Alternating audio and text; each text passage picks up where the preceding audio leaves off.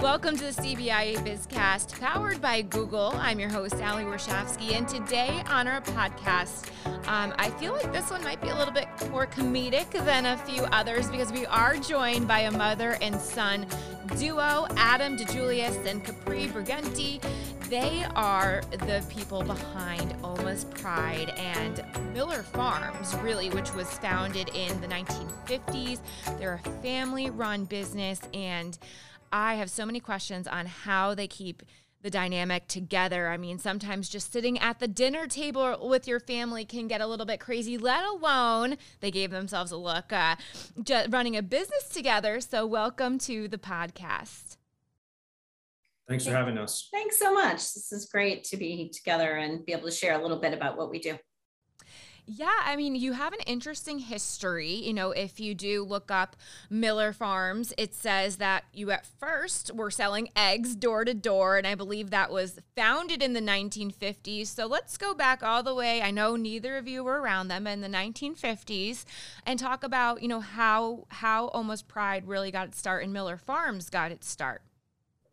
Sure. So I love this part of it, which is really the legacy, the history, how we got here, right? So 1950, my grandparents, Adam's great grandparents, purchased a farm in Avon, and that's a small farm next to the Governor's Horse Guard. And they had their two young daughters, Sandy and Cal, and brought them along, and really honestly had nothing at the farm. It was very, basic, a basic barn, and above the barn was chickens. So there's some eggs. So my grandmother really was quite entrepreneurial. She was the one, my grandfather at the time, I believe he was driving school bus, just to kind of make ends meet. And she took those eggs door to door. So she was really very progressive that way, I thought. So she had all of her accounts all over Avon, and it evolved from there. I mean, it went from there to a bit of a more of a farm type of feel where they were raising about 14,000 turkeys. Even as a kid, I was out there with my grandparents with these 14,000 turkeys and the whole routine. And that became a big part of what we did. But they were also in the 80s, a large food service distribution company. So that was something through New England that my grandfather, grandmother, aunt, mother, father, uncle, everybody that had their hand in it really helped to grow. And it was a fairly large company, and grandparents died young. And unfortunately, that changed pretty significantly. So that's really the history of how they got started, I guess you would say. But it's always been food. So pet food, which we'll talk about a little bit later, obviously, the pet food was a natural progression and transition into another type of business, which they hadn't ever entered into before. And it was really it was quite cutting edge at the time because it was 20 plus years ago. So can't wait to share that. Well, Capri, I'll ask you first because you mentioned running around with these turkeys. When you were running around with the 14,000 turkeys on the farm, were you like, I think this is where I belong. I'm going to start running this business someday or help run it. Or did you have dreams of doing that? Or how did you end up in the family business? It's funny. Not many people have ever asked me the question. It really is a good question, right? So I was in the business. My grandmother died. She owned a transportation company as well. Miller Transportation, which was special ed. We had a contract with the town of Avon for decades. And I honestly came in, I was in my early 20s and they needed help. And I just said, sure, I'll do it. And so that's when I got started in that. And I really was not involved in the food business really at all. And I ran that for quite a few years, I guess almost 10 years. And then I have my boys. So I have 4 sons, and I stepped out of that. And I stepped back in at a time when my life was in a bit of transition. I had had a stroke. So I don't usually throw that out there, but it happened. And it was really kind of a tipping point to my life. And I went back into the family business. It wasn't something that I thought I would do, but I did know early on that my grandfather was very good about training me to run the business. He was really worked on the business, and he had everyone else in our family working in the business, which was very different. And I learned a lot from him every day after school. I would literally hang out with him every day after school, and we made dinner together at night. It's very interesting dynamic having a grandfather like that. I'd working women in my life. So I always felt that it was a strong, connection to working as women. And I had an opportunity to be home with my kids for quite some time, which I loved. And then I was ready to get back in. So I didn't expect to do this in my life, but I am so grateful that I have, and it's been amazing. And then Adam, you have a little bit of a different path. It looks like you spent quite a few years in insurance, and now you're sitting next to your mom helping run this company. What persuaded you to get into the family business? It's interesting, right? So Mama talked about growing up on the family farm, spending a lot of time with her grandparents. My life was a little bit different. We helped out a ton growing up, helping out, especially around the holidays. I remember little kids, breaking down hundreds or thousands of boxes, and every summer working, whether it was on the trucks that we had on the property, helping out in the garage or in the any part of the facility. But that was always a part of who we were, but we grew up away from it. And so I went down what I'll call a more traditional path, and went to University of New Hampshire, and then finished up my school at UConn, which I'm very proud of. And worked and did what, a lot of folks in Connecticut do. You go to UConn and then you go work in insurance. I had a really good experience at the Hartford for close to a decade, on and off. I also worked for Accenture as a management consultant for a bit. As I was wrapping up my MBA and kind of thinking about what I was going to do next, it was an interesting time in the family business, right? Folks were nearing retirement, and the business was also growing in a unique way with our pet food and the direct consumer space. So I knew, in your heart, right, and the work that gives you meaning. I knew in a way that this was something that was always pulling at me. And if there was ever a time, there was just some sort of serendipitous sort of happenings that brought it together. And Mom and I have always worked well together. And saw things mostly through the same light, or at least have the same sort of drive, which is, I think, unique and something you need. So the timing was right, and my wife was very supportive. And so I took the leap about 3 years ago, came into the business, and like Mom said, she had this training from her grandfather, really, how to look at the business and solve business problems. I had a little bit different training, though I grew up in it. My grandmother, Sandy, who recently passed, and she was sort of like the godmother of this pet food. She would certainly talk to me a ton as a little kid, and we, had me experience a lot of different things, and learn the business that way. I had more of a traditional training, right, through schooling, through an MBA, through corporate culture, and through consulting. So able to bring sort of what I'll call my mother's like roll up her sleeves, like get the work done, sort of training and energy. And then my a little more formalized training together has created an interesting dynamic that I think is serving the business really well. Yeah, you have the perfect combination of someone who grew up on this farm and learned from the original stakeholders in it, and then you have someone who can maybe modernize your business a little bit to make it grow. So what a good dynamic.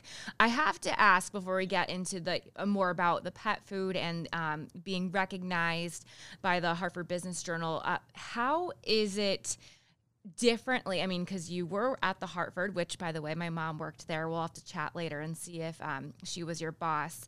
But, how is it been working in a corporate environment like that to working with a family member? Do you find yourself biting your tongue more or maybe less? Do you feel like you're able to actually really share? Whereas if it was a corporate boss, maybe you nod and smile a little bit more. How does it work? I think if you ask anyone that I work for in corporate, they would have thought that this would have been a good fit for me. I have a personality where I'm probably best served leading a directive or initiative, which is why I think I really thrived in kind of internal consulting roles, did a lot of Lean Six Sigma work or process ownership, alignment to a specific task, ownership of that thing, and a mandate to improve it. So I think that I knew that this was a place that I would probably be served well by if the culture was accepting of the way that I work, right? I know that I also found corporate to be, again, an incredible learning experience and a way for me to learn structure, which was fantastic. I have nothing, bad to say about my experience. I really was appreciative of it. But I knew that this was sort of where I was meant to be in terms of, my ability to kind of spread my wings. much to my mother's credit, and I'll say my aunt's credit and some of the other family members. They know who I am, and they know how probably I function best. And coming in, I tried to take the first 6 or so months to learn the business as best I could, and then they've been nothing of supportive of what I've tried to do and tried to bring to the table, and probably listen when sometimes the approach was a little bit different than had been held in the past. So I'd say maybe I should, my brother may argue I should probably bite my tongue a little bit more, but I've been appreciative of the opportunity to flex my wings. And I think that's probably made me better and made our business better, I think. And how many, so, you mentioned that you have siblings. How many of your siblings and total family members, Capri, are working there? So right now it's Adam and I. Okay. So what happened was at one time we actually had 11. Wow. Which is a significant number. I mean, that's Thanksgiving. That was an interesting dynamic then. That really was. That was a time where we're at a tipping point, right? Where people were coming in. And right now it's Adam and I. So Nick had worked with us for 7 years. Really, that's my oldest son, helped to bring our e-commerce along and really grow that aspect of our business, which is something new and different than we had before, right? I've had cousins, major contributions. So many people have made contributions. It's hard to, I don't want to get into each person, obviously, it would be hard. 11 people. But the reality is that, this is a really amazing dynamic for Adam and I, because I am so appreciative of the fact that he has chosen this. The one thing that I did learn through all of the different programs I've done with family business, and whether it's CBIA or Hartford Business Journal or UConn School of Business, family business, is that people have to really want this. This is a life you choose. This is not it weighs heavy. It's a heavy on you, because you are responsible for not only everyone in their jobs and their families, right? So the people that all of our teams are, it's around 40 people, right? In addition to our entire family, and then upholding a legacy. That's not easy. And it's not for the faint of heart, right? So Adam is the greatest example of taking what he learned from his experience out there in corporate, all his training, all his education, his absolute feisty, hard driven, personality that pushes me in a really good direction.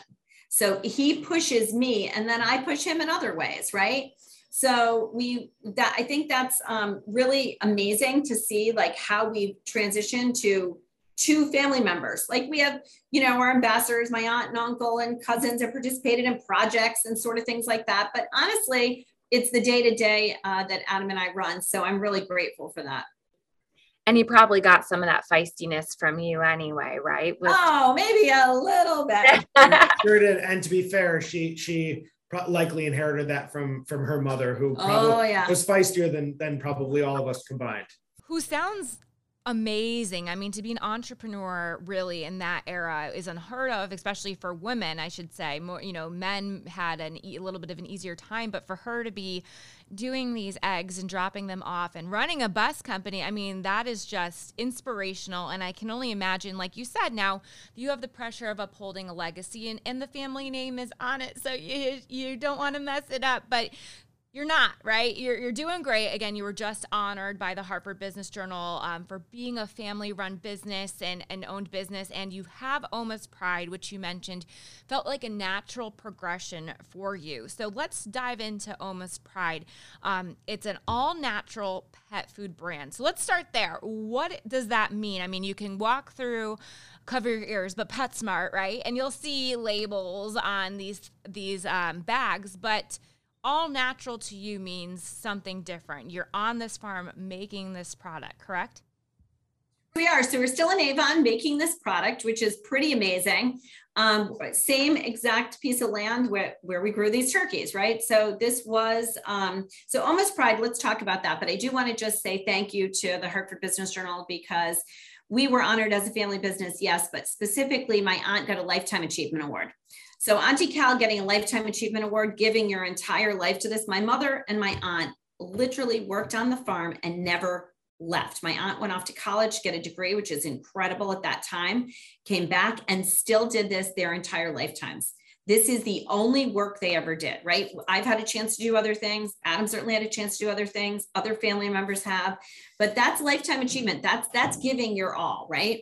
So what happened was I had mentioned in the past about how we were a food distribution company, and that food distribution company shrunk pretty dramatically after my grandparents passed. And they were really in transition. We have a small market in the front of our property. People are coming in, buying kind of bones, some items that might have been for pets or soup, depending on who they were, right?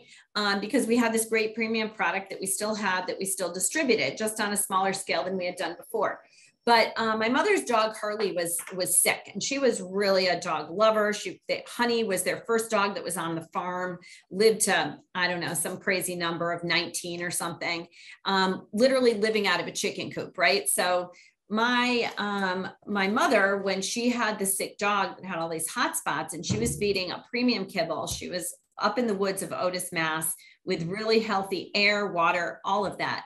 And dogs were getting very sick, and she was seeing it around her. And she was an outside the box. She was very dynamic, very like unique personality, but intelligent, super intelligent. And she was, she calls it her roadkill. Adam doesn't love that I may say this as part of the story. It's not exactly smooth, but it is the truth. Right? She's driving up Route 8 and she sees, and she knows foxes, wolves, all of that are living, right? These foxes are living for God knows how long.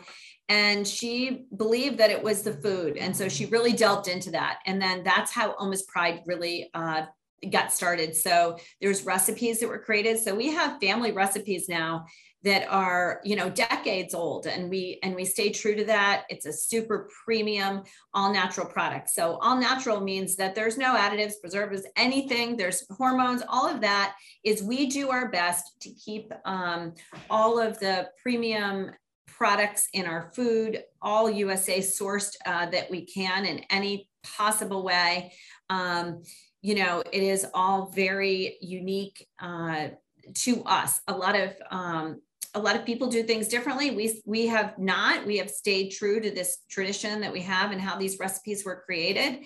And it's just expanded to different markets. That's really what it is. We do expand the product line. We've entered into some completes and things that are different than we had in the past. But other than that, it's still very, very real, very natural. And just what you see is what you get. You'll see, it's raw meat. That's what it is. Raw meat, bones and vegetables, and it's ground and it's packaged and it's fed raw.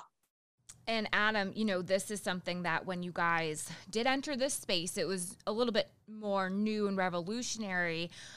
There's other products coming on the market that are probably, your competitors now. How do you stay in the game of creating this dog food, especially with, I should say pet food, but with the competition starting to grow?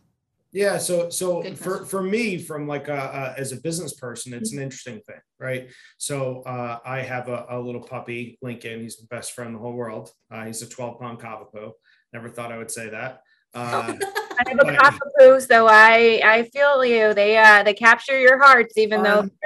Unbelievable. So as a business person, it's an interesting thing, right? So I also it isn't just nostalgia that pulls you off a career path that you've given a lot of time and energy, effort into. It's not just legacy, right? And it's certainly not quality of life. As Capri said, as Mom said, we call her Capri at work. You've got to look at this. You have to choose this thing. Otherwise, it feels like an obligation. So fortunately, with my time away, right, I look at this really every day and nearly every day as opportunity, right, versus obligation.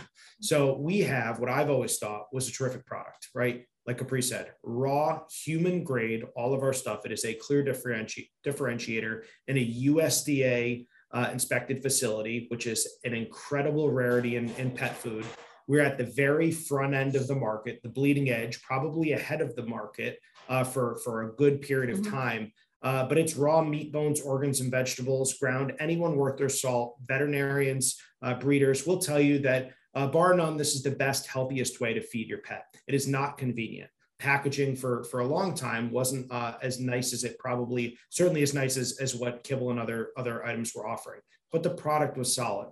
Most business folks will tell you, you can be a great marketer, You can have a great spot in the market. You can have beautiful packaging. You can tell a good story, but if your product isn't great, you're not going to have staying power. We had that. So the idea was, how can we improve the rest of our business? How can we tell our story effectively? And how can we improve our product offering to meet different parts of the market? Capri's done a fantastic job. She leads all of our procurement and manufacturing, and I sort of lead the rest of the business. So she makes sure that we have uncompromised product relationships through sourcing that we've had for literally decades, access to markets we probably shouldn't have. So I say all that to say, what we do is we stick to the basics. We do a really good job. We improve our packaging. We do a better job telling our story. A new website is being rebuilt and rolled out, and probably in the next month and a half. But what we've also done is find spots in the market that appreciate our product, specialty pet stores, specialized breeders, the right folks in a direct consumer model that want to participate. And not only do we offer the basics, like I said, uncompromised, but we expand what we call complete diets, which are really what most kibbles are.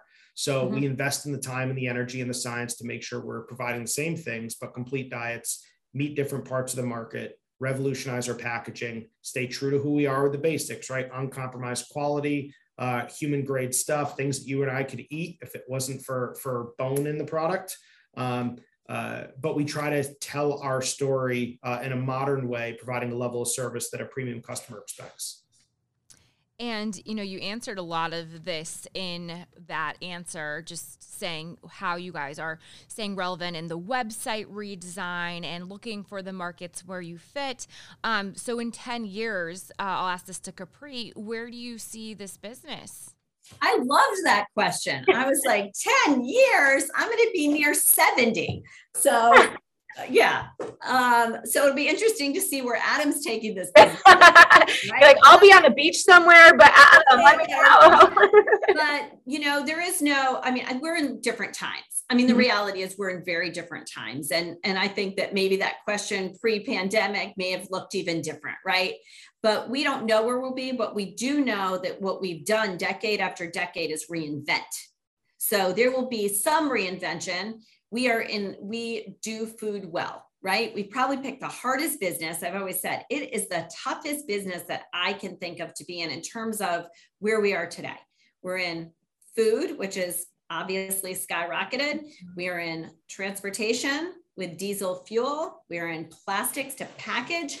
We are in labor intensive product. It's not all automated. So it's really hands-on, but we do provide great opportunity in our family business for many people, right? We do a lot of, we just do a lot to really support people in our community in all different ways. But 10 years from now, I'd love to be sitting here and saying, this is, here we are now.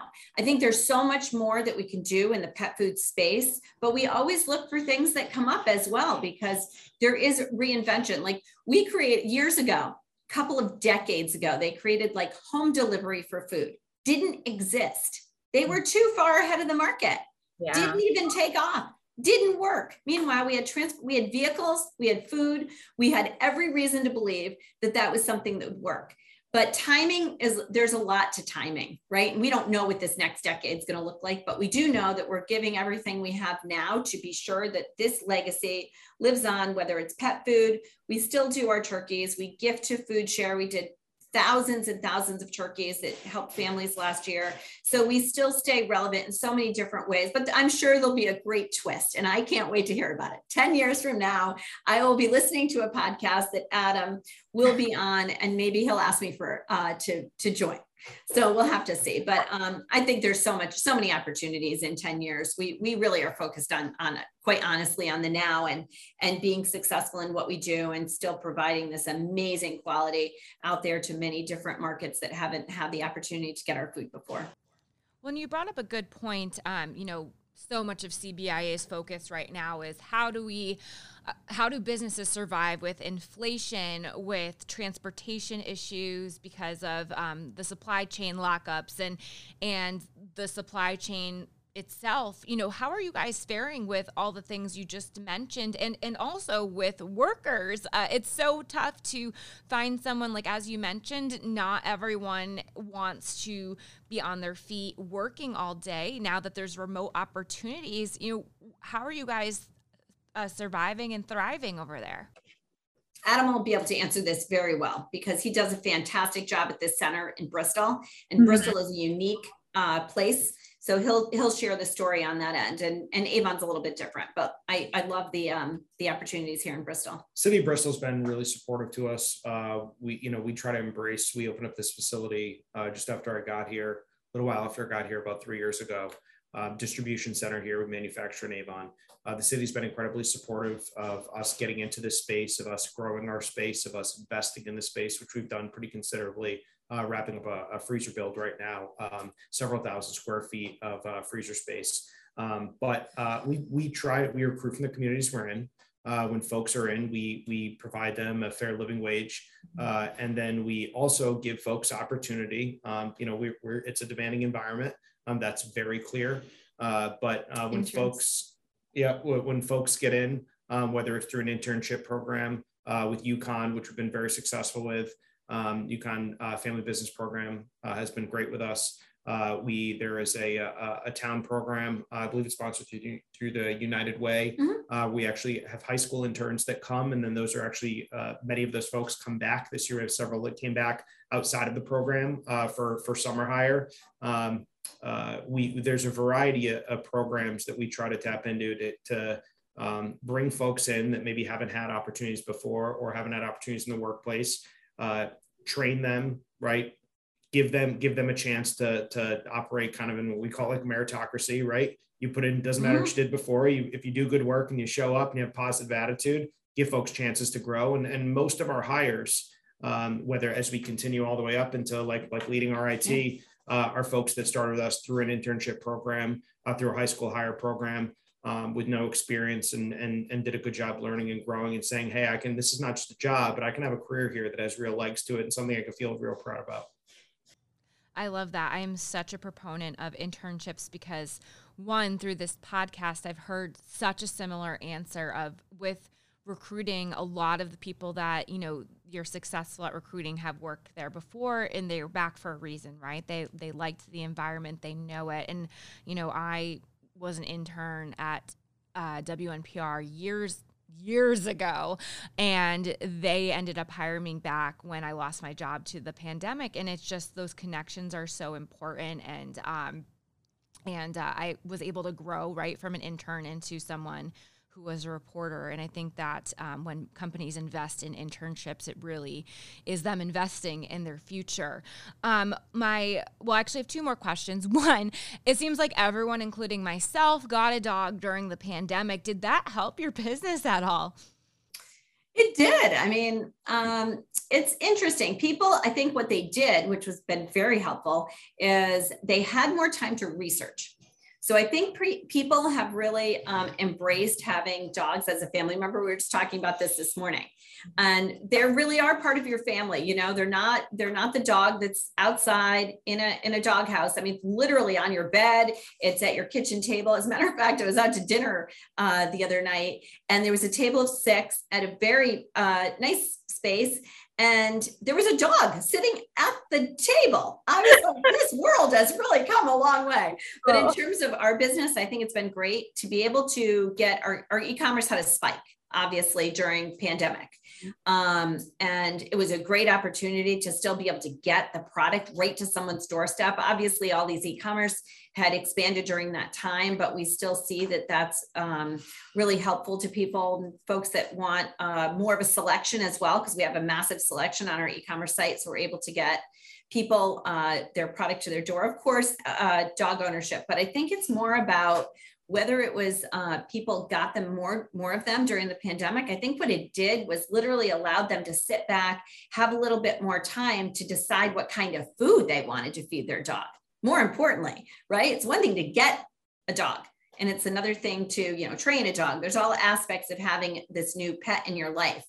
But to treat it as a family member and feed it so well, to me, is pretty incredible. I mean, we're very fortunate that that's the space we're in. I mean, that's what we do. That's what was the hope of my mother when she created and helped to create this food with our family business here, that people would have an opportunity to feed their dogs so they could live long and happy lives. I mean, I had a Shih Tzu that I adopted at age 12 that lived to 20. Wow. Crazy. We just transitioned her immediately at 12 and 20 years old. And she was, I mean, it was shocking. So that's been kind of a nice, that's a real story. Like, people create certain things and you can do all kinds of marketing, and marketing is beautiful and it's fancy, but to have the actual story of the real dogs that have grown up in our family, Honey, that was in the barn, and Miss B, and, she's the Shih Tzu. And now Adam has, and we have many, can't forget to mention Dallas. We have many grand dogs here, many grand dogs. So very fortunate though. Yeah, dogs are more than dogs now. They are part of the family. There's no Snoopy with the doghouse outside. The dog is in bed with you. They tell you when to wake up. Mine runs our household, that's for sure. All right, my last question, Adam, this is a tough one here. What do you think is the most important thing you've learned from your mom? I didn't send this one ahead of time. I really wanted a candid answer. So I don't know if this is the answer that she'll love, but I think but we are, if nothing else, honest. I think my mother has taught me a level of caring and tenacity that I think has served me very, very well. So she has all of her boys in different ways, but given us a confidence and a tenacity to go after things that we want. And I don't mean to go out and ask for them, but my brothers and I think part of our family value that started with Oma and Pa, our great grandparents, then onto, and you could say the same for a lot of my family, and onto our grandmother Sandy, and onto Mom, is a work ethic. Right? Is if you really want something, is if you believe in something, don't stop.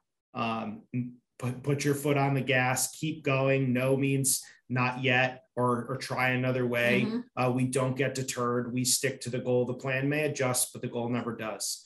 And so that's something that I think my mother's done a great job, and not just like teaching us and telling us, but then showing us. She went back to school when we were to finish her college degree. When we were in high school, we actually graduated, I think the same year. I graduated college, but I graduated first. She did. Yeah, she was sorry. I was like insisting. It might have been a year before. Yeah. But she, every night she was in a little office in front of our house, working diligently. And it was inspiring to, I think, all of us, especially at the age that I was at. So she just taught us to go after it. Don't be afraid to continue. People say, no, that's a crazy idea. If you have confidence in it, it's well thought out.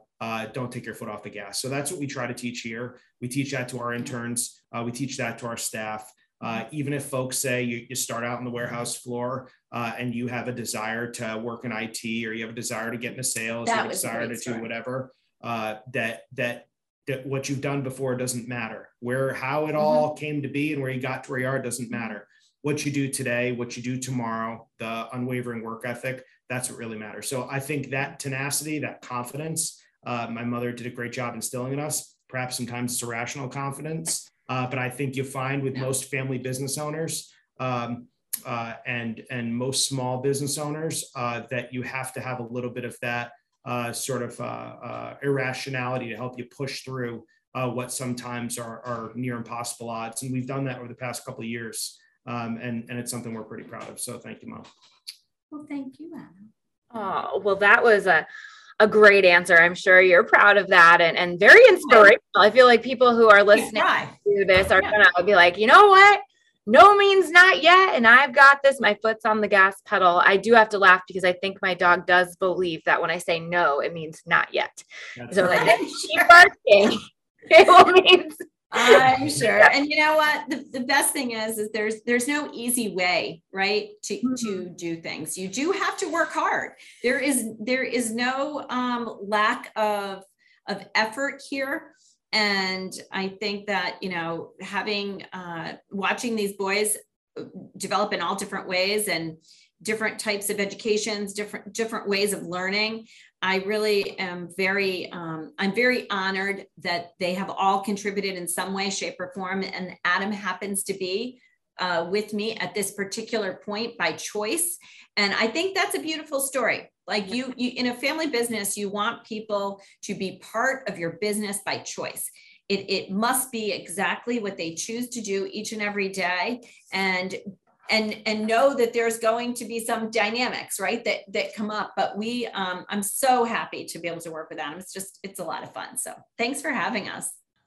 Oh, thanks for coming on. This was so enjoyable. You can tell that you have had your own podcast because of how conversational you are. And also, we're hoping that Adam's son, although only a few weeks old now, you know, maybe in the next 20 years, he's taking Adam's job. Yeah, well, he's got to get in pretty soon. He's got to do boxes. He's got to do some packing. And there's plenty to do. I asked my wife, 4 years old. He'll be on that farm. How old till he can like stand and like use his hands and work appropriately with others? And she's like, can you just warm up the bottle, please? Yeah. Labor laws too. Look those up just in case. He's fine. It's good for him.